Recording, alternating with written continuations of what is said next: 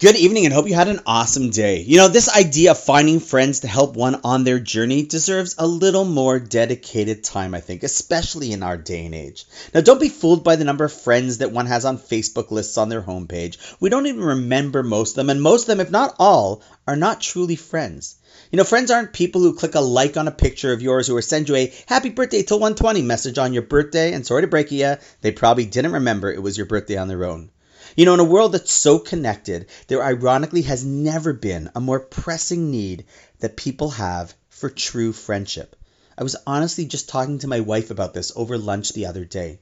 Our Talmud, millennia before this social media mishigas even started, already said in Masechet Tanit 23a how important a friend is, a companion, in the following concise phrase: O chavrusa, o misusa. Give me friendship or give me death. That sounds extreme, but I would argue not at all.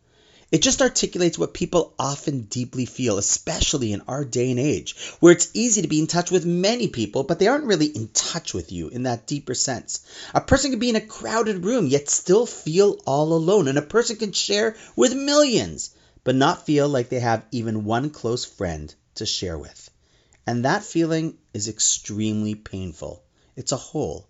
The Sefer HaGenet El Ami, written in the 1930s, explains this Gemara that we just mentioned as follows. He says there's no greater pain in the world than that of aloneness. And therefore, the inverse must be true as well. Having true friends brings not only life, but joy. And he goes on to state how you can see the truth of this if all you're doing is sitting with a good friend and nothing else. No food or treats, not at a game or watching a show, but just sitting with someone, talking, who's called a friend.